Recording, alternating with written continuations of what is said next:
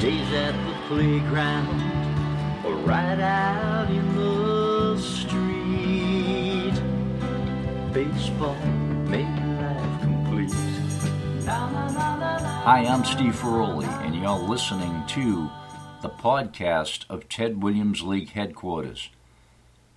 As promised in a previous podcast, we have extracted the audio from our first 5 video clips entitled Saving Youth Baseball. These video clips can be seen in their entirety by clicking on the playlist entitled Saving Youth Baseball at Ted Williams/Steve Ferroli Baseball on our YouTube channel. Again, Ted Williams/Steve Ferroli Baseball is our YouTube channel. Without further ado, here is Saving Youth Baseball, the podcast, episodes 1 through 5. And if there's anybody that I know of, player, coach, teacher, student, or anybody that I've ever talked to about hitting, he knows more about my principles that I believe in hitting than anyone I've ever been with.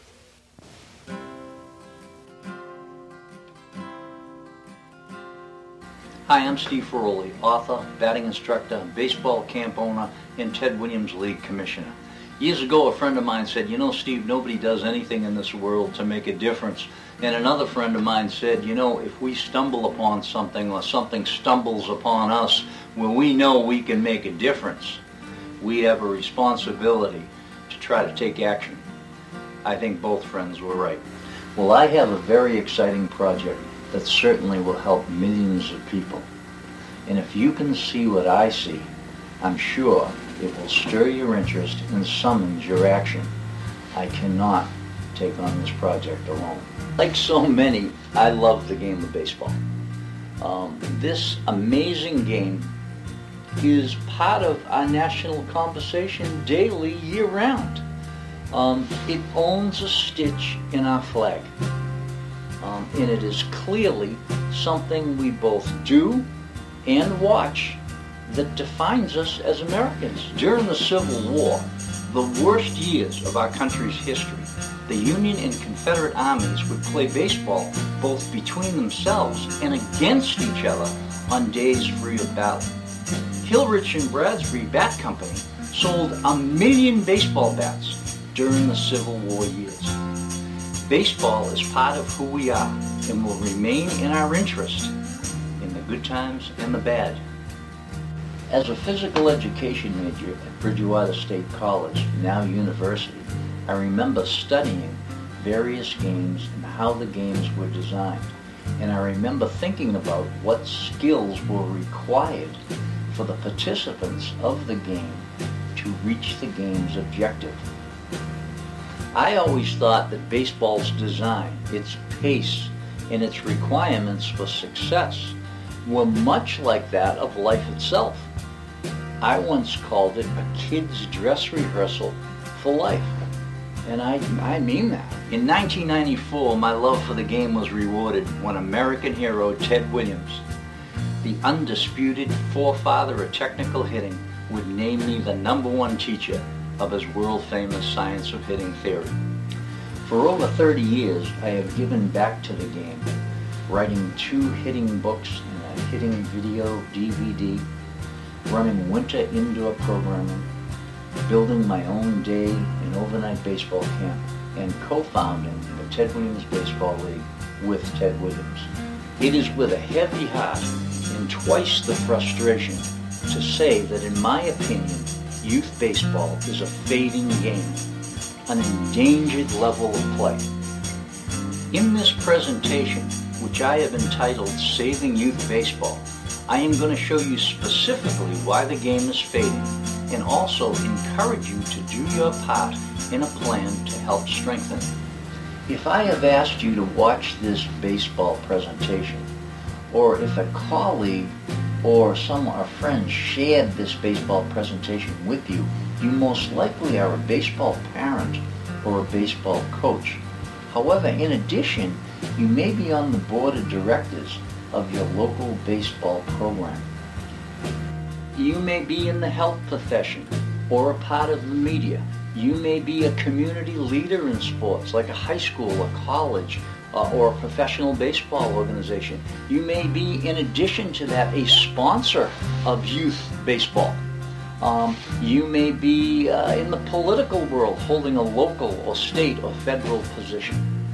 I encourage all our viewers to watch all the clips and to watch them in sequential order.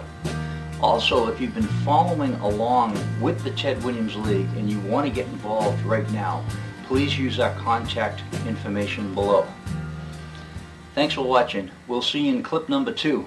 I'm Steve Ferroli. Get a good pitch to hit. Saving Youth Baseball, clip number 2. About a year ago, I started saying to some of our baseball parents that I was thinking of putting together a video youth baseball presentation. I always knew what I was working on was extremely important, but I didn't realize that the complexity and depth of decades of work would be so difficult to convey in a casual way after a game or a practice. Often I would find myself engaging in these geometric and algebraic cutting-edge baseball conversations with parents that were really just novices in the game. And a video presentation seemed like the only possible answer. Also, a lot of times driving home, I would feel foolish for the enthusiasm that I would have in these conversations, only to be met by a courtesy smile or a blank face. In our last clip, I referred to youth baseball as a fading game, as an endangered level of play. But I think better said is to view it as a level of play that was created with its failure inevitable. In the mid-'80s, I was watching a summer camp game with 10, 11-year-old players, and something was just not right. There was something off about that game, and I couldn't quite put my finger on it. With my mindset being out of the box, thinking out of the box, boom, just hit me. The plate's too big. The plate is too big for these boys' bodies. And immediately, all the boys at my camp and all the boys around the world at this age were playing off a man-sized plate. It became obvious to me.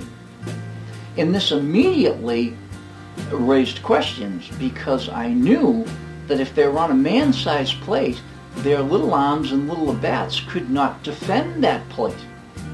The plate simply was not scaled down properly. This picture really corrals the problem. Now, how does this happen? In the late 30s, early 40s, a lumberyard manager named Carl Stotts from Pennsylvania grabs his 2 nephews who love baseball. They get some friends, and in one summer they go out into an open field and they put down newspapers for bases and they try to rescale baseball for children. What Carl didn't understand was this was a mammoth undertaking. During the formative years, Carl brought his idea of scaling down baseball to Pennsylvania State University, their physical education recreation department. And after careful deliberation, Penn State told Carl that they were concerned both over some of his dimensions and also whether a volunteer parent could coach their own children or others. Carl knew the plate should be smaller. He states it in this book, A Promise Kept. But with a country coming out of the Great Depression, funding is scarce, and he makes the decision to go ahead with the man-sized home plate. In the Ted Williams League, we have found that the oversized plate is just one of several miscalculations that leads to arm injuries, excessive hit batters, and a general lack of youth baseball action. The Ted Williams League, which plays with 3 different sized home plates that grow with the hitter's arm length and bat length, has had a fantastic track record of arm safety and has decreased hit batters by 48%. Now you may have heard of this organization that Carl started. It is called Little League. Today it is called Little League Baseball of America. And 70 years after this miscalculation, they are still playing on a 17-inch plate. But they are not alone. Babe Ruth, 17-inch plate. AAU, 17-inch plate. Every league that I know of that plays youth baseball between the ages of 8 and 14, 17-inch plate. It is mathematically out of scale, and as far as I'm concerned, at this point, proven unsafe by years of Ted Williams League play at a new standard. Saving Youth Baseball, clip number 3. Before we go a step further, I think it's really important to take a time out. It may seem as though we're trying to sell something here, and we really are not. It also, more importantly, may seem that we are criticizing the thousands of men and women, volunteer men and women, that put youth baseball on the field each year. We are not. That is not our intention. What we are trying to do is relay important baseball information for the sake of the players to all the youth baseball participants. We are not criticizing the people in youth baseball. We are trying to upgrade the format for a better youth baseball experience. And why? Because we do believe that baseball can be a kid's dress rehearsal for life. And we do believe we can help, and therefore feel a responsibility to try. What we're trying to do is to take a positive action for all the participants of youth baseball. Not just the players, but the players, the coaches, the umpires. All the participants of youth baseball will be affected by these changes. Not to try would simply be un-American. This is the Ted Williams League logo, and it displays Ted Williams' classic swing along with his Hall of Fame signature. But maybe more important below are these humble words: Steve Ferroli Study, 1987 to 1997. When I say I'm trying to relay important information, I mean years of study and research by someone with a college background in physical education and a burning dedication to this game. I personally really like Carl Stotz, and I think he would have liked me. Kids in baseball, I've said it 100 times, he was trying to help kids by using the game of baseball. And what people don't realize is his Little League Baseball was the first out of the gate, the first up the hill. There was no basketball, soccer, football, hockey. It was kids baseball. His design was first. And you got to start somewhere. And his work will always be respected here in the Ted Williams League. He got the ball rolling. It's perfect time for a quiz. In clip number 1, I had talked about several roles or occupations that are connected to youth baseball. When we talk about making youth baseball changes, only one of them is the most significant. Can you guess, or can you pick which one? While all these roles certainly will be important in the changes that I am suggesting, there is only one group that can really take a full swing and get the ball in the air, and that is the youth baseball parent. We'll talk about why in our next clip.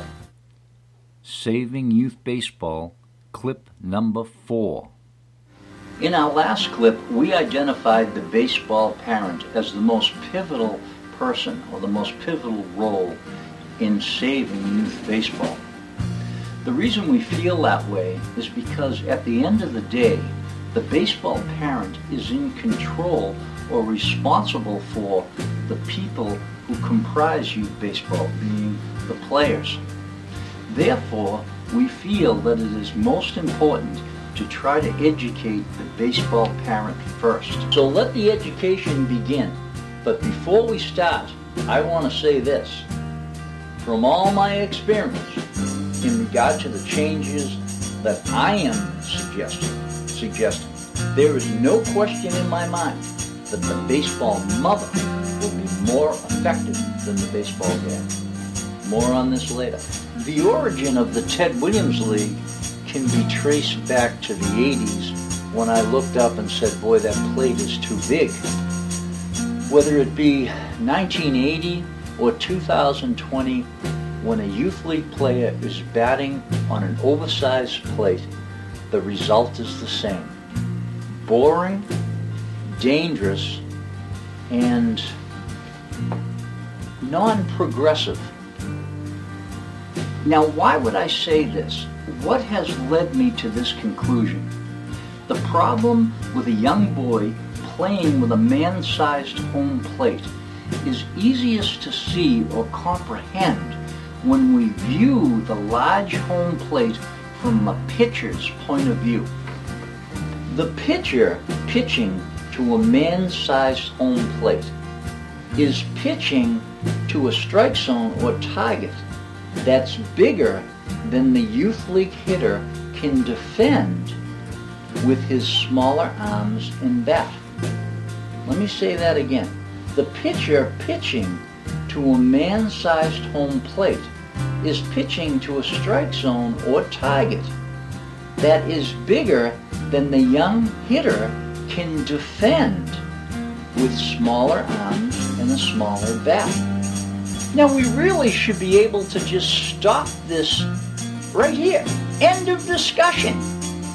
If the youth league batter cannot defend the youth league home plate correctly, his game is unjust, unfair, incorrect, and therefore in violation to the baseball rule book. All rule books, hockey, football, basketball, baseball, they're all designed for fairness. That is to say that the continuous pitting of the hitter against the pitcher, the very heart of this game, is not scaled down in such a way to be what it is meant to be in the game of baseball. Remember, youth baseball was scaled down from adult baseball. Saving Youth Baseball, clip number 5. Often I have made the case that youth baseball played on a 17-inch plate or a man-sized home plate isn't baseball at all. It's something that looks like baseball and similar to baseball to people that can't see the difference. More on that later. So what actually happens to the youth league pitcher when he pitches to a man-sized home plate in a game? When the pitcher pitches to the man-sized home plate, because the plate is bigger, because the target is bigger, the strike zone is bigger, the youth league pitcher is introduced to pitching at a faster overall speed than he should be. I'm going to say that again. The youth league pitcher is introduced to pitching at a faster overall speed than he should be. When we couple this ball thrown at an overall higher speed with the stunted reach of the hitter's arms and bats, the pitcher tends to dominate youth baseball. However, during what seems to be successful pitching, he often is just as wild hitting batters and walking batters. The youth league pitcher's success is a false success. He is granted extra velocity from an unjust environment, and this extra velocity now shapes his opinion or definition of what the skill of pitching is. And in my opinion, it is a terrible definition and a terrible introduction to what pitching means to baseball. Does any of this sound familiar? Because if you're at any of these games, it is happening right in front of your face. Here is something that may not be so familiar to you. There is a medical condition called Little League elbow, and it is a micro tear, a tearing away of the tendon from the elbow slowly over the course of time that affects 20 to 50% of all boys that play youth baseball between the ages of 8 and 14. It is my guess that the man-size home plate is the main reason for this condition. In 18 seasons of Ted Williams League play, using 3 different sized home plates that grow with the hitter's body, we have never had a case of Little League elbow. Not one case. As a matter of fact, they should change the name to Man-Sized Plate League elbow or Oversized Plate League elbow, because it's not just Little League, it is any league that is playing on the man-sized home plate. In my opinion, from everything I have seen in the Ted Williams League, these other leagues are placing these players directly in harm's way. I hope you have enjoyed this podcast of the audio of our video presentation, Saving Youth Baseball, clips 1 through 5. If you have any questions on these clips or any of our podcasts, and you'd like to elaborate on some part, please email us at tedwilliamsleague@yahoo.com or message us on our Facebook page, Ted Williams Baseball League. A shout out to the foreman, Ryan McDonald, trying to pitch and hit the ball in the fall up in New Hampshire.